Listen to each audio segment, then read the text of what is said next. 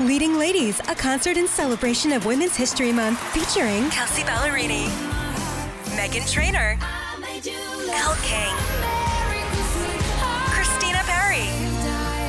At the King's Theater in Brooklyn, New York on Wednesday, March 20th. Tickets are on sale now. You don't want to miss this amazing night of music dedicated to uplifting women's voices. With Kelsey Ballerini, Meghan Trainor, Elle King, and Christina Perry. Odyssey's Leading Ladies, presented by Olay Body. Buy your tickets now at kingstheater.com. It's time for Between the Pipes with Andrew Raycroft. Hey, let's go. There's going to be a lot of traffic on the way to the game. Don't worry. I got Bruins plates. People get out of our way. Au revoir. Have a good game. Great plates. I want them too. Are you even old enough to drive? Presented by John Sewer and Drain Cleaning. The name to know when your drains don't flow on WEEI. Into hour two from the casket, flagging on Red Sox opening day. Red Sox baseball right here on the Shaw's and Star Market, WEEI Red Sox Network. Pregame begins at 1:10, first pitch at 2:10. Our guy Andrew Raycroft will talk some pucks with us right now. He's brought to us by Shaw's and Star Market, bringing people together around the joys of food. By John Sewer and Drain Cleaning, name to know when your drains don't flow. And by Frank's Red Hot. Visit Frank's Red Hot for great hockey and football watching recipes. Let's frank it up. Andrew Raycroft with Gresh and Fauria on the Harbor One hotline. Razor, good morning. How are you, friend? Good morning, gentlemen. I'm great. You? So Fauria and I were kind of talking about the dynamics of opening day in different sports, right? Like in the NFL, Fauria's world, it is a little different. It's very romanticized about opening day in baseball. How is baseball opening day treated in Canada? Like what we're feeling today in America for the opening day of baseball, is that like the opening day of hockey in America's hat?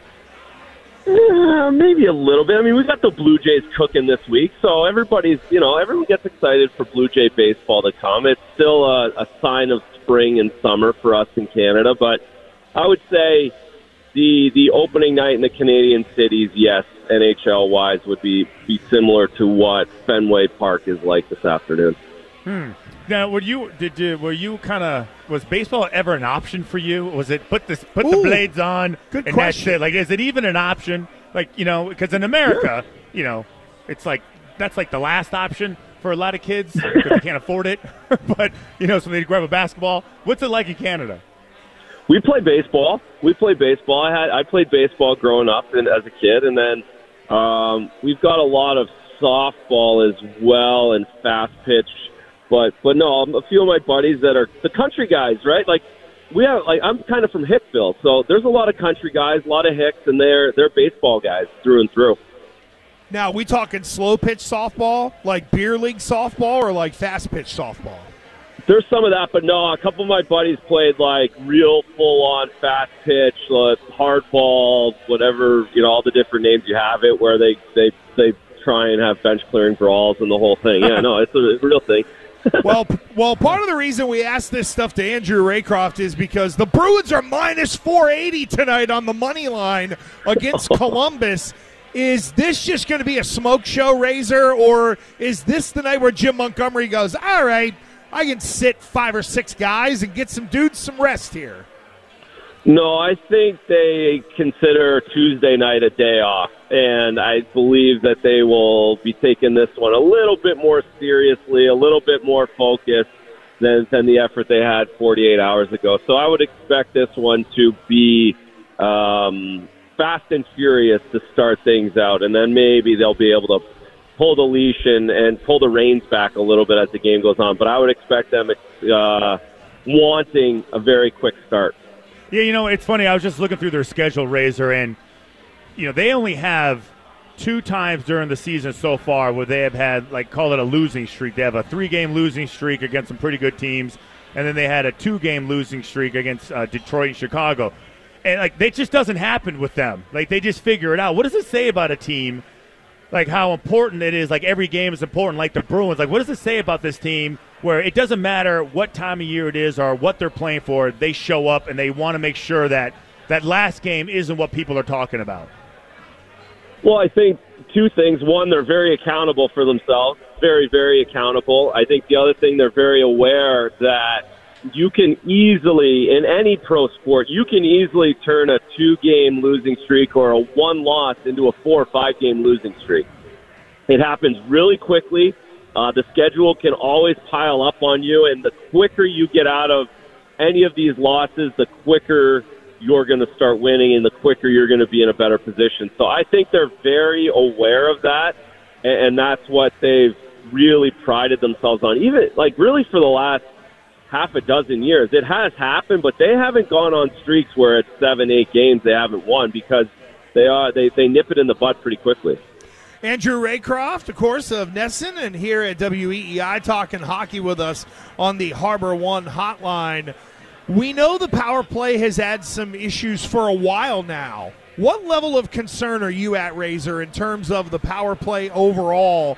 I know there are players where they can get it right, but we're creeping up to the postseason here. Where are you at on the Bruins' lack of power play? Well, a couple weeks ago, I promised I wasn't going to be concerned about anything until April with this group. So I've got one more game. Tonight's the last game where if they go 0 for 8, I'm still not going to be concerned. I do have to say it's bothering me a little bit more than it did 2 weeks ago where they're at now. I thought they would have figured it out with the entries and just how they want to move the puck through the offensive zone. But again, I'm holding off. So next week, if we're still here, then we've got to really figure it out. But again, the talent these guys have, I do think that there's been some complacency, and that might have stayed within the power play too long. And they've got to get to work, and I think they do recognize they have to get to work on it, and they will grind away at it. Razor, I'm lucky to be able to talk to former pro athletes, so whenever I get into a spot where I can't really kind of decipher the numbers, let's say, I'll turn to Christian or someone like you. There is a narrative out there from fans, Razor, that, oh my God, if you don't have a power play, you cannot win a cup. And the numbers are kind of all over the place in terms of the importance of the power play. I think the penalty kill becomes more important come postseason time. But where are you at on the Bruins needing to fix this to win a cup? Well, I don't think they need the power play to win the first round.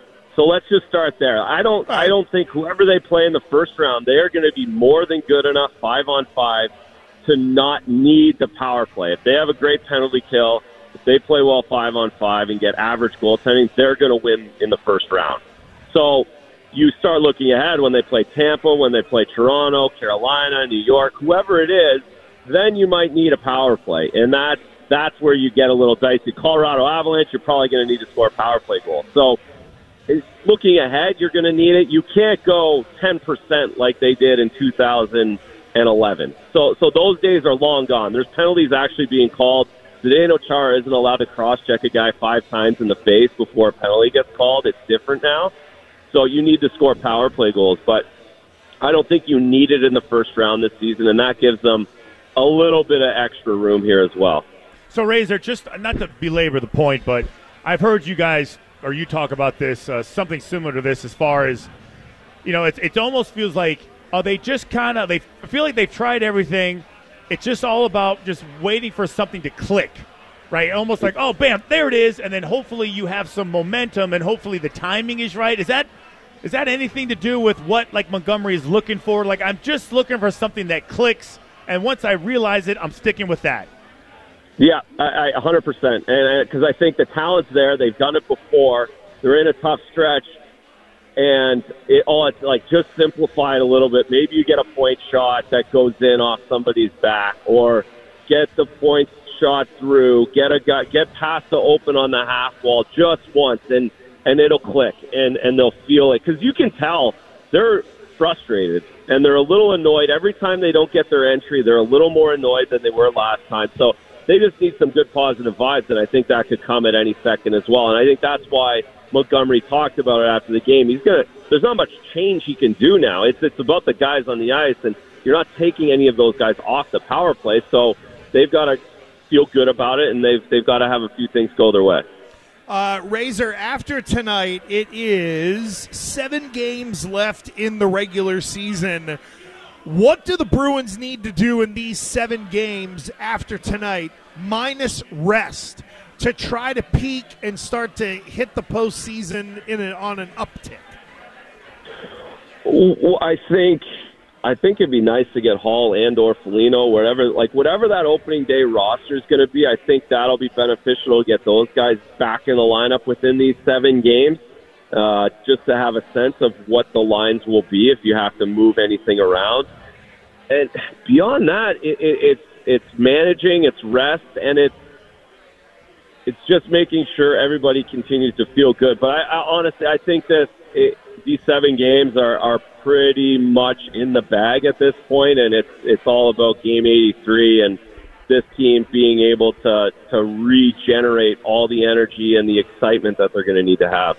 So Razor. So I've been doing a lot of comparison between the Bruins and the Celtics, especially when they each lose, and then you kind of hear like what one side says, what the other side. I can't get enough of it, and I just you can only give me one answer. You can't go maybe this, maybe that. It's not your top 3 list in no particular order. What do you like most about this Bruins team? What's your favorite thing about this Bruins team? The culture, the leadership. And how they answer those questions. They're talented. They're great. They're good players. They all like each other so much. But you guys know, and we see it all the time, and I think it's a great example to put them up against the Celtics, is that it's always a lot easier to really enjoy a team and really believe in a team that treats this professionally. I just always and I just heard you guys talking about the football teams. When you go to a bad team, you're basically that bad franchise player the rest of your career. The NHL's no different, and being on those NHL teams that everyone's accountable and competing every day and battling each other, those are the teams you want to be a part of, and those are the teams, frankly, that I look to cheer for now. Whether it's Tampa Bay, whether it's the Bruins this season, those guys want it more than everyone else, and that's what a long way of I could have answered really shortly there, but I wanted to give you a little bit more love. No, I like listen, that is very good. At Andrew Raycroft on Twitter, it is a thing, and you're retweeting Wayne Gretzky winning what is that, like 100-yard dash or something like that? I laugh Battle at of that the video Network every Stars. time. Because hockey players are the best athletes, and Wayner's just smoking those guys in a sprint. It's just hilarious. OJ? He was racing OJ. Wait, and Marcus Allen. Wait, exactly. Smoking them. This is like, I think this is like, oh no, you know what it is? Is that Sugar Ray Leonard? It's Sugar Ray Leonard, not OJ. Ray Leonard. OJ. He's like 2 feet tall. We're gonna give Razor a Twitter plug at Andrew Raycroft. You gotta see this, because Wayne Gretzky is like blowing doors. There are guys running in the wrong lane. Okay, now I see it. No, but here's the thing. It looks like they're all wearing the same collared shirt from the foursome from the country club. But Razor, for the record, Sugar Ray Leonard. Okay, I think there's a tennis player in there, Bjorn Borgenson, whatever his name is. Bjorn Bjork. He's got the headband on, and some other baseball player that the farthest they've run is from short to second. But he is flying though. He's got a good gait. I'll tell you what. His foot's not got his gaits all. Look at him. He's digging too. It is something. Digging. So for those who are wondering what it's going to be like the next 2 weeks for Razor, he's retweeting Wayne Gretzky winning races. Yeah. So that's what we're looking at here until the playoffs start. Andrew Raycroft of NESN and, of course, WEEI as well. Razor, thank you, brother. We appreciate it. We'll talk to you next week. Thank you. You got it. Thanks. One question for you guys. How many cold mugged draft beers are coming across the bar at 2:03? Probably 0, because I have a scooter and I'm running home as soon as this show's over. I have to get home to do like video work for sports books and stuff. So no, right. Sorry, no fun. I know no I guess that's why you didn't invite me. I was just going to say, we disappointed the guy who would, sit here and drink Molson's now out the laws. Now we can set a date for that. Now I can prep for it. I mean, I got to drink a lot of water. I got to hydrate. Razor's got a playoff run to be ready for. Yeah. We'll have to do it the day after they win the cup and have the parade. Then we'll go. Wait, hold on. Razor, if they do win it, I'm going to say when they do win it, will you be on one of the duck boats? Will they let you on there? How does that work? I don't think I'm a media guy still. I'll be around somewhere. I don't think I'm getting on a duck boat though. Can we just have like Maybe. a little? Maybe. Can we? Here's what it is. Can we? If they win it, can we just have like some of us in like a little clown car or whatever? I would like that. Just to be there, pulling and up the rear. How's that? Yeah. Can we make that happen? Let's get a golf cart, like a 4-seater golf cart. And we'll just pull in between two duck boats. You know what? And I'll grab one of my kids, so we have a DD, we have a designated driver, and then we can pick 2 other people. Which in the hockey world it'd be real tough to find some people who'd want to hang and drink. So we'd be able to grab 2 more. I don't think anyone would know the difference. It's the media golf cart. Nobody would know. Let's do it. Razor, thank you, buddy. We'll talk to you soon. Take care.